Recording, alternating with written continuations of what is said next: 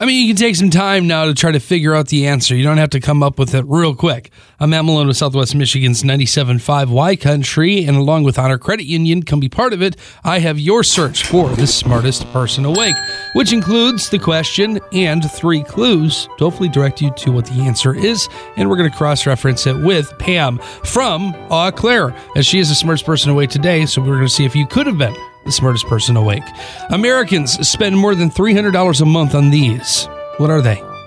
The clues: disposable income, unplanned, but I could really use that, I think.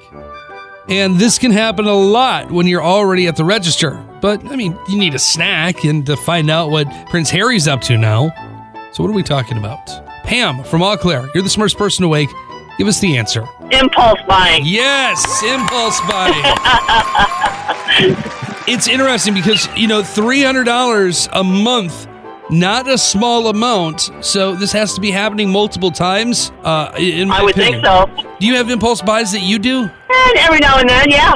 Yeah, mine's always a Snickers bar and like a Dr. Pepper if there is one. I'm like, oh yeah, that sounds good. I gotta drive 5 minutes. Why not?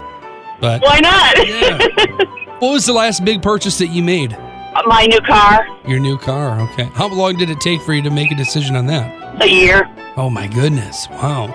By that time, there's probably a new model. You're like, oh, well, now we should check out this one. Yeah, pretty much, yeah.